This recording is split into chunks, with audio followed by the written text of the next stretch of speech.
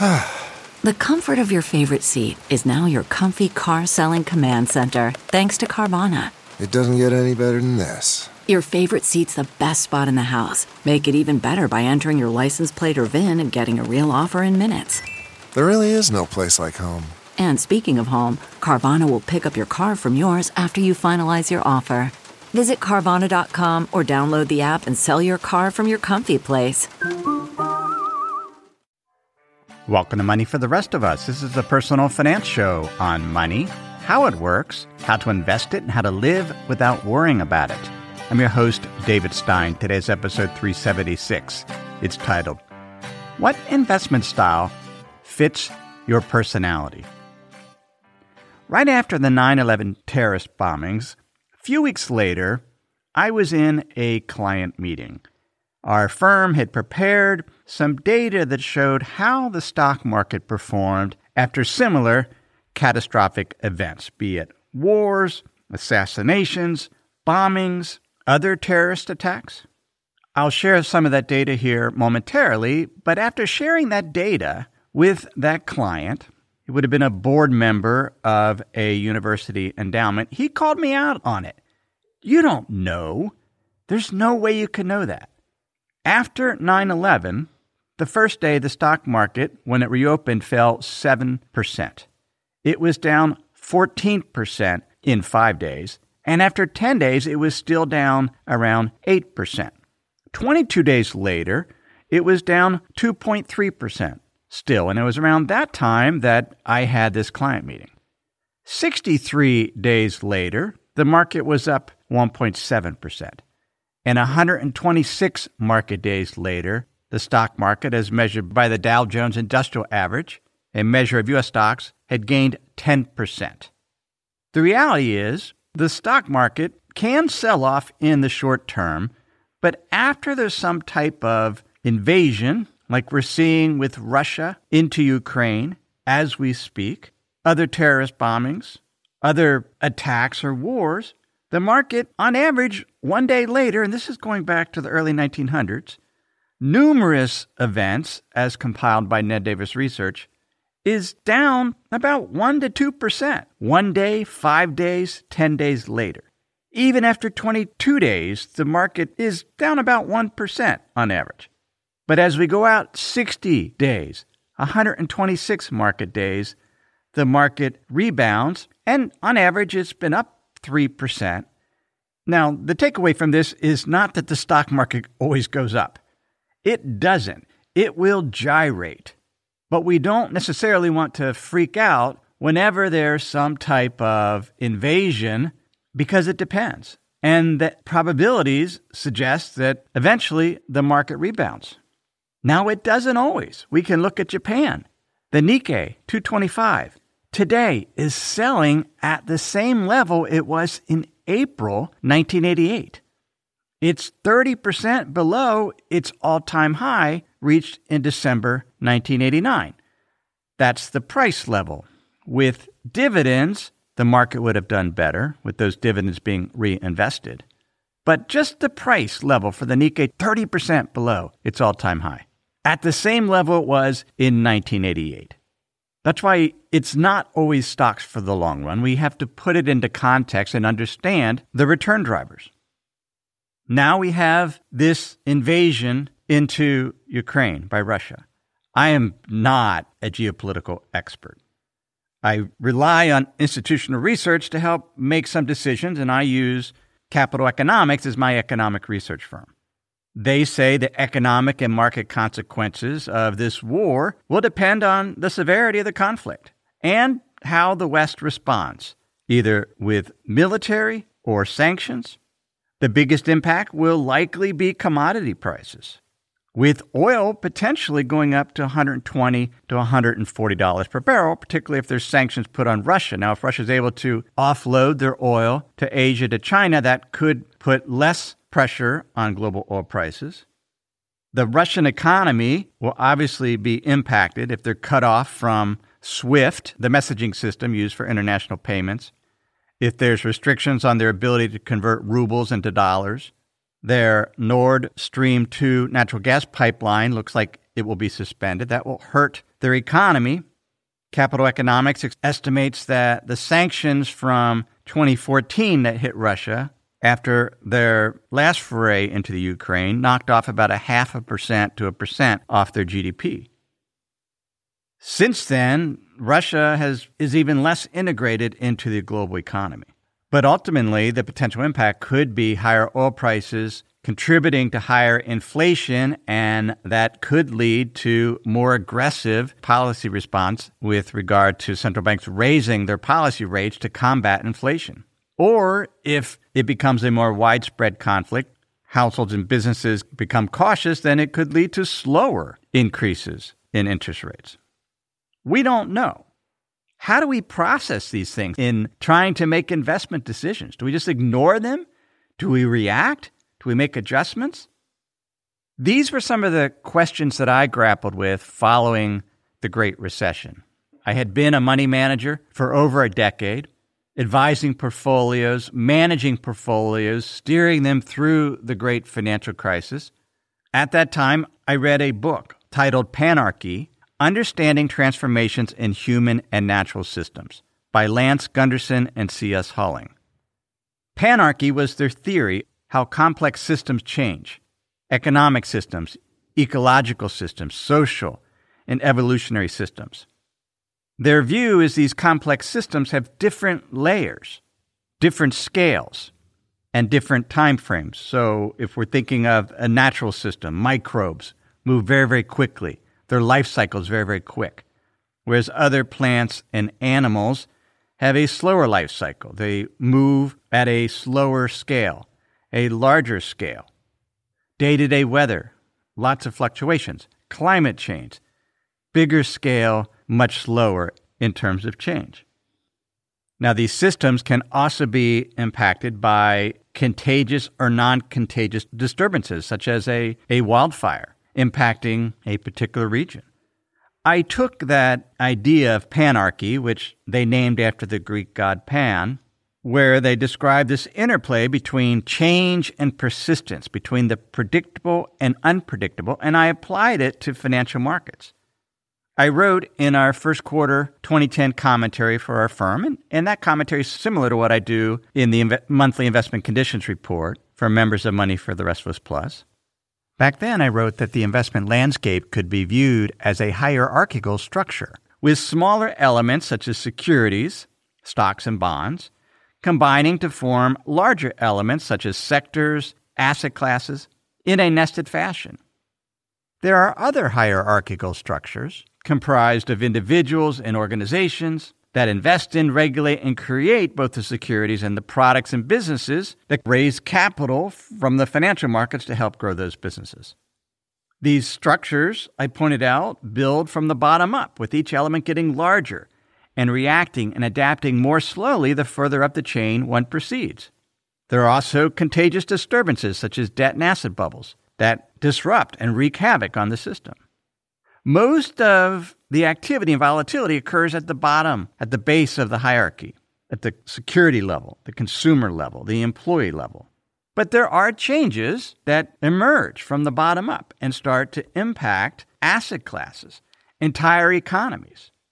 As an investment manager, my job was to monitor all those different layers. As investors, we don't have to monitor everything. We need to decide what scale do we want to operate on. And that depends on our personality, our temperament, our interest. We, for example, could operate on a very short time frame focused on individual securities. A day trader, focusing on momentum, trend, perhaps investing in options, futures, foreign exchange, cryptocurrency.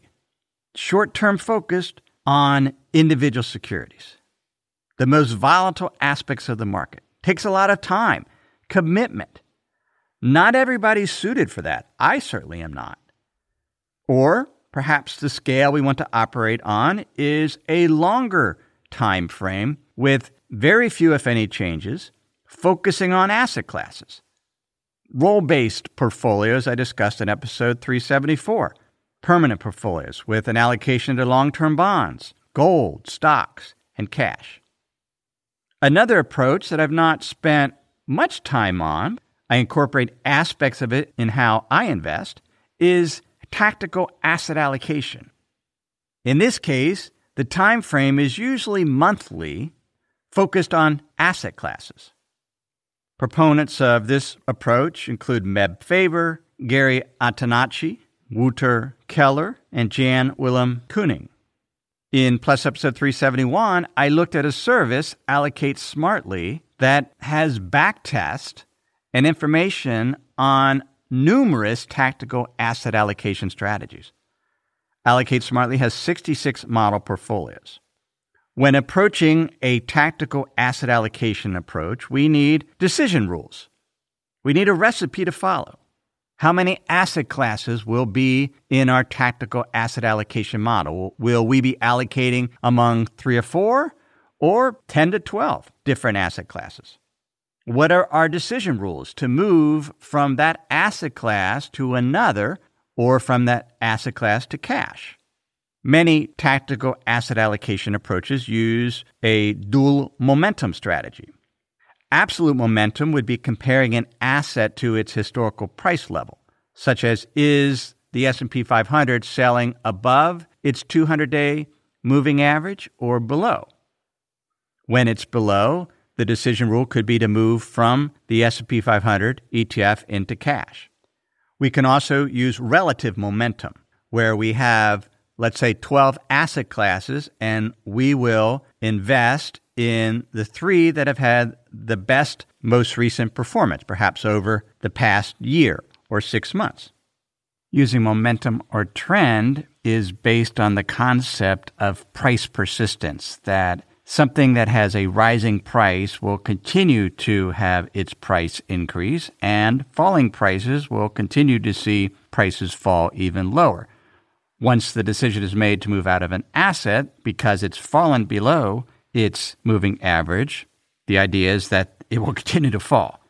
And then once it passes and goes back above its moving average, it will continue to rise. That is the concept behind momentum-based tactical asset allocation strategies.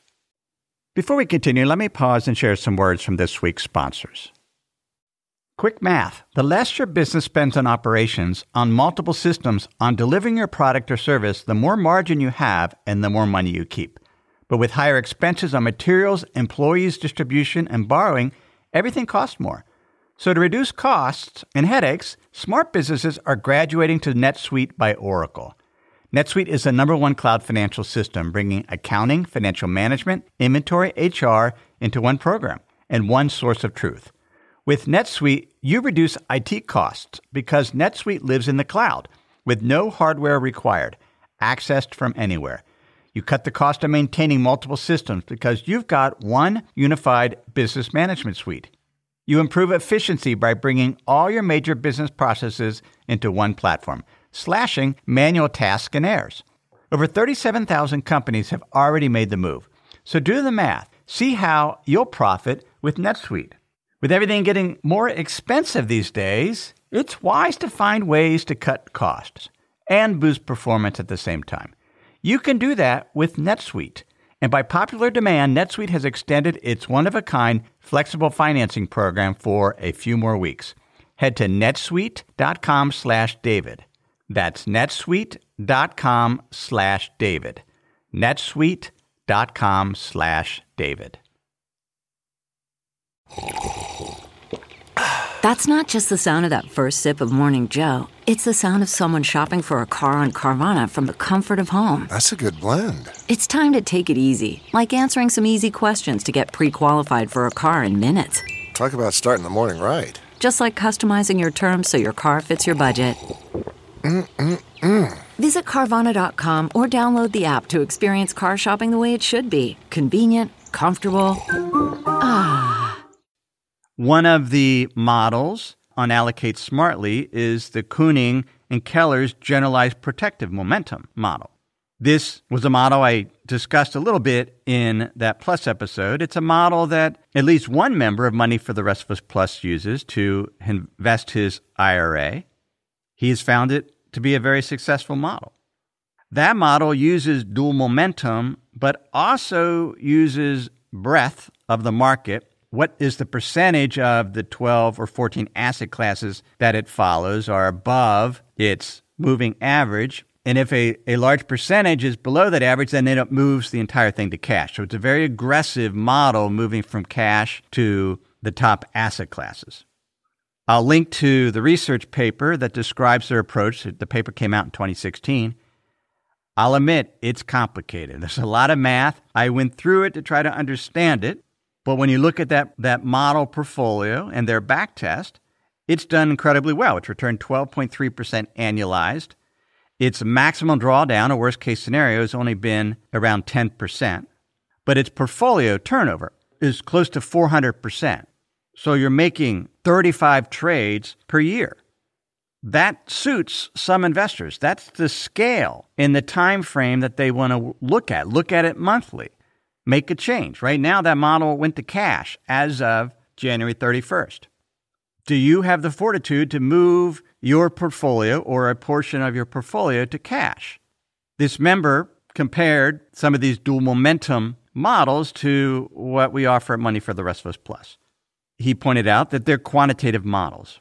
There's no judgment involved. Once you understand the model, you just implement it. I suspect a lot of people that use the models don't understand them. They just see the numbers and then they follow the recipe, and you can combine different models and then they just follow the recipe. On the other hand, my approach is to use some judgment. I look monthly at valuations, economic trends, market internals, which includes trend and momentum.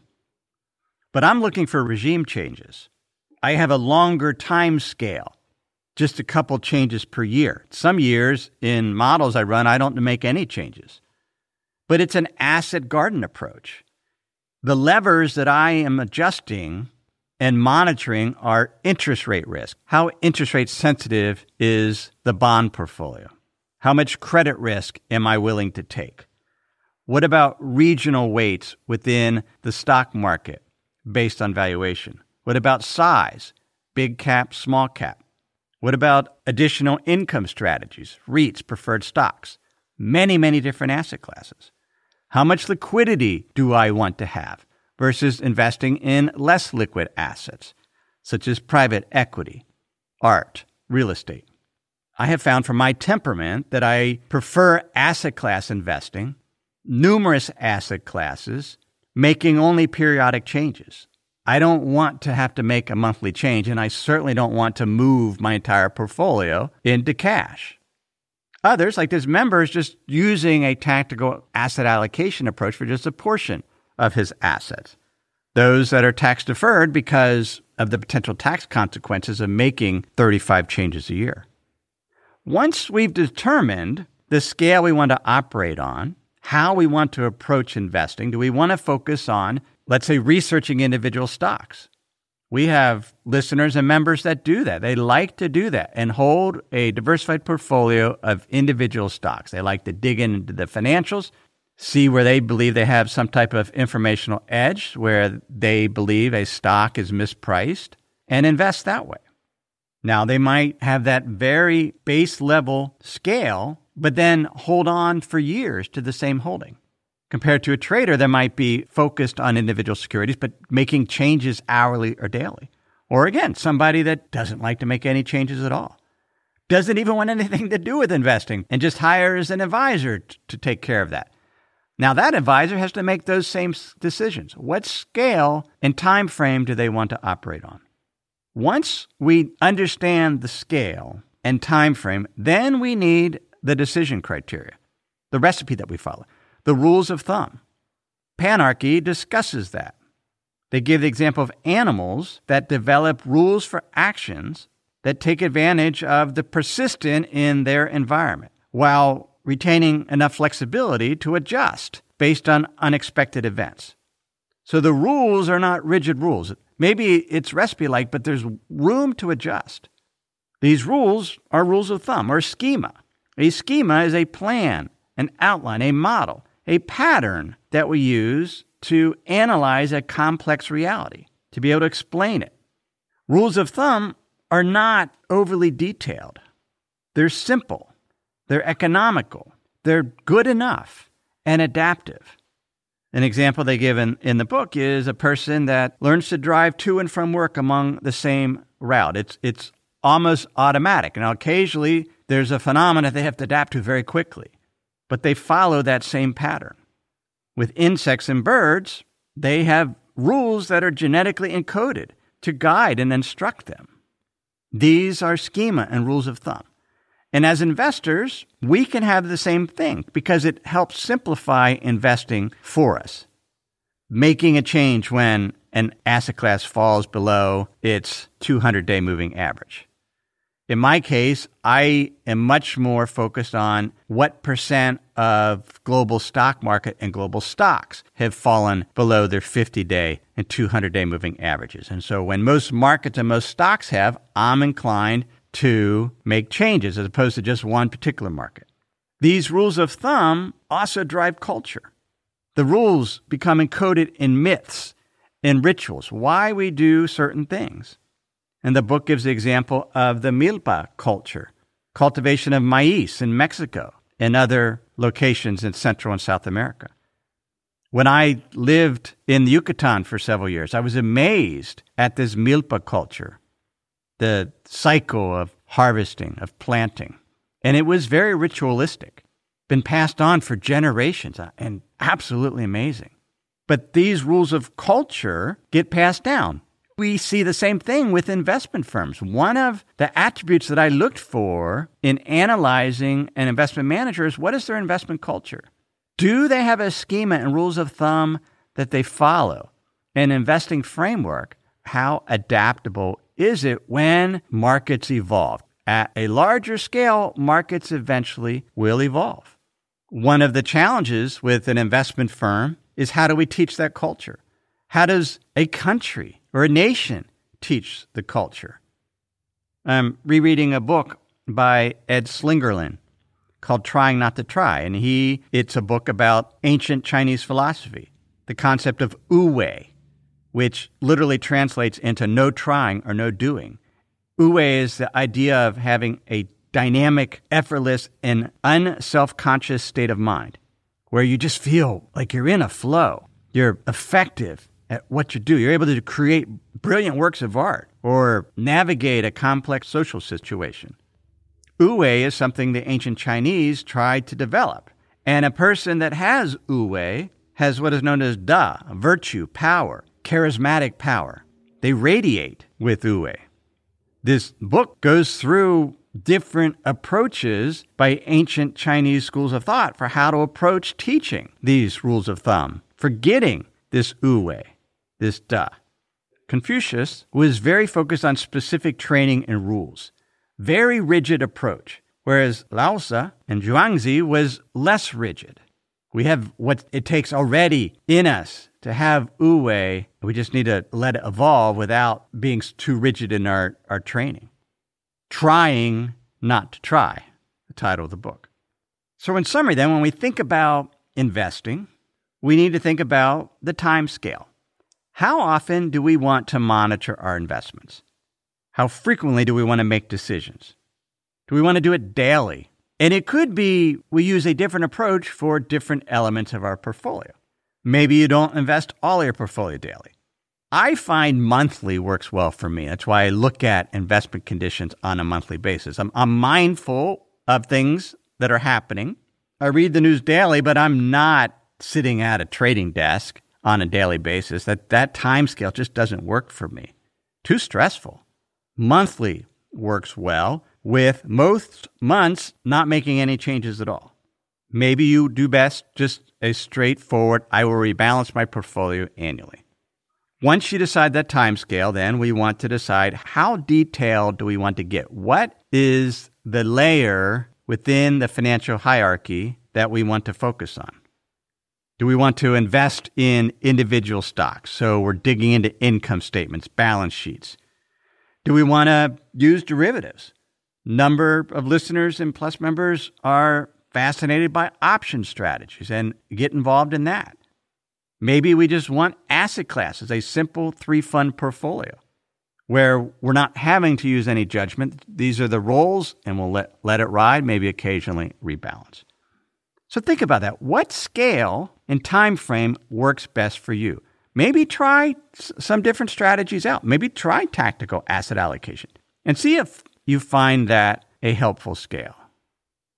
Maybe give Money for the Rest of Us Plus a try and see how I go about teaching investing. Focused on asset classes, adjusting incrementally based on investment conditions, looking for regime changes where there's a major change in the market, focusing on those levers I discussed: interest rate risk, credit risk, regional allocations, an asset garden approach with a great variety of asset classes, and learn about those asset classes. What are the drivers of the returns, and what is the risk in any current environment of a particular asset classes? There is no one best way to invest. We invest based on our personality, based on the amount of time that we want to put into managing our portfolio. That then is episode 376. I'd like to help you become a better investor. Certainly the free podcast helps with that. But have you subscribed to my email newsletter? It's where I share an essay on money, investing, and the economy each week to that list of thousands of email subscribers. I put a great deal of thought and time into that newsletter, and I would love you to be able to read it and learn from it. You can sign up for the Insider's Guide newsletter at moneyfortherestofus.com. Another way I would love to help you become a better investor is by you becoming a member of Money for the Rest of Us Plus. This is the premier investment education platform that's been operating for almost 7 years now. Plus membership gives members the tools and resources they need to manage their investment portfolios. Not only can you tap into my more than 2 decades of investment experience, look at my portfolio trades, but my research is backed by top-tier institutional research partners such as Ned Davis Research, Capital Economics, MSCI, Refinitiv DataStream. I curate the most important content and lessons to help you make better portfolio decisions. You'll also access a community of over 1,000 members to get their insights. Money for the Rest of Us Plus is a bargain compared to a college credit, or subscribing to institutional research services that cost tens of thousands of dollars per year, or even hiring a financial advisor. You can learn more at moneyfortherestofus.com.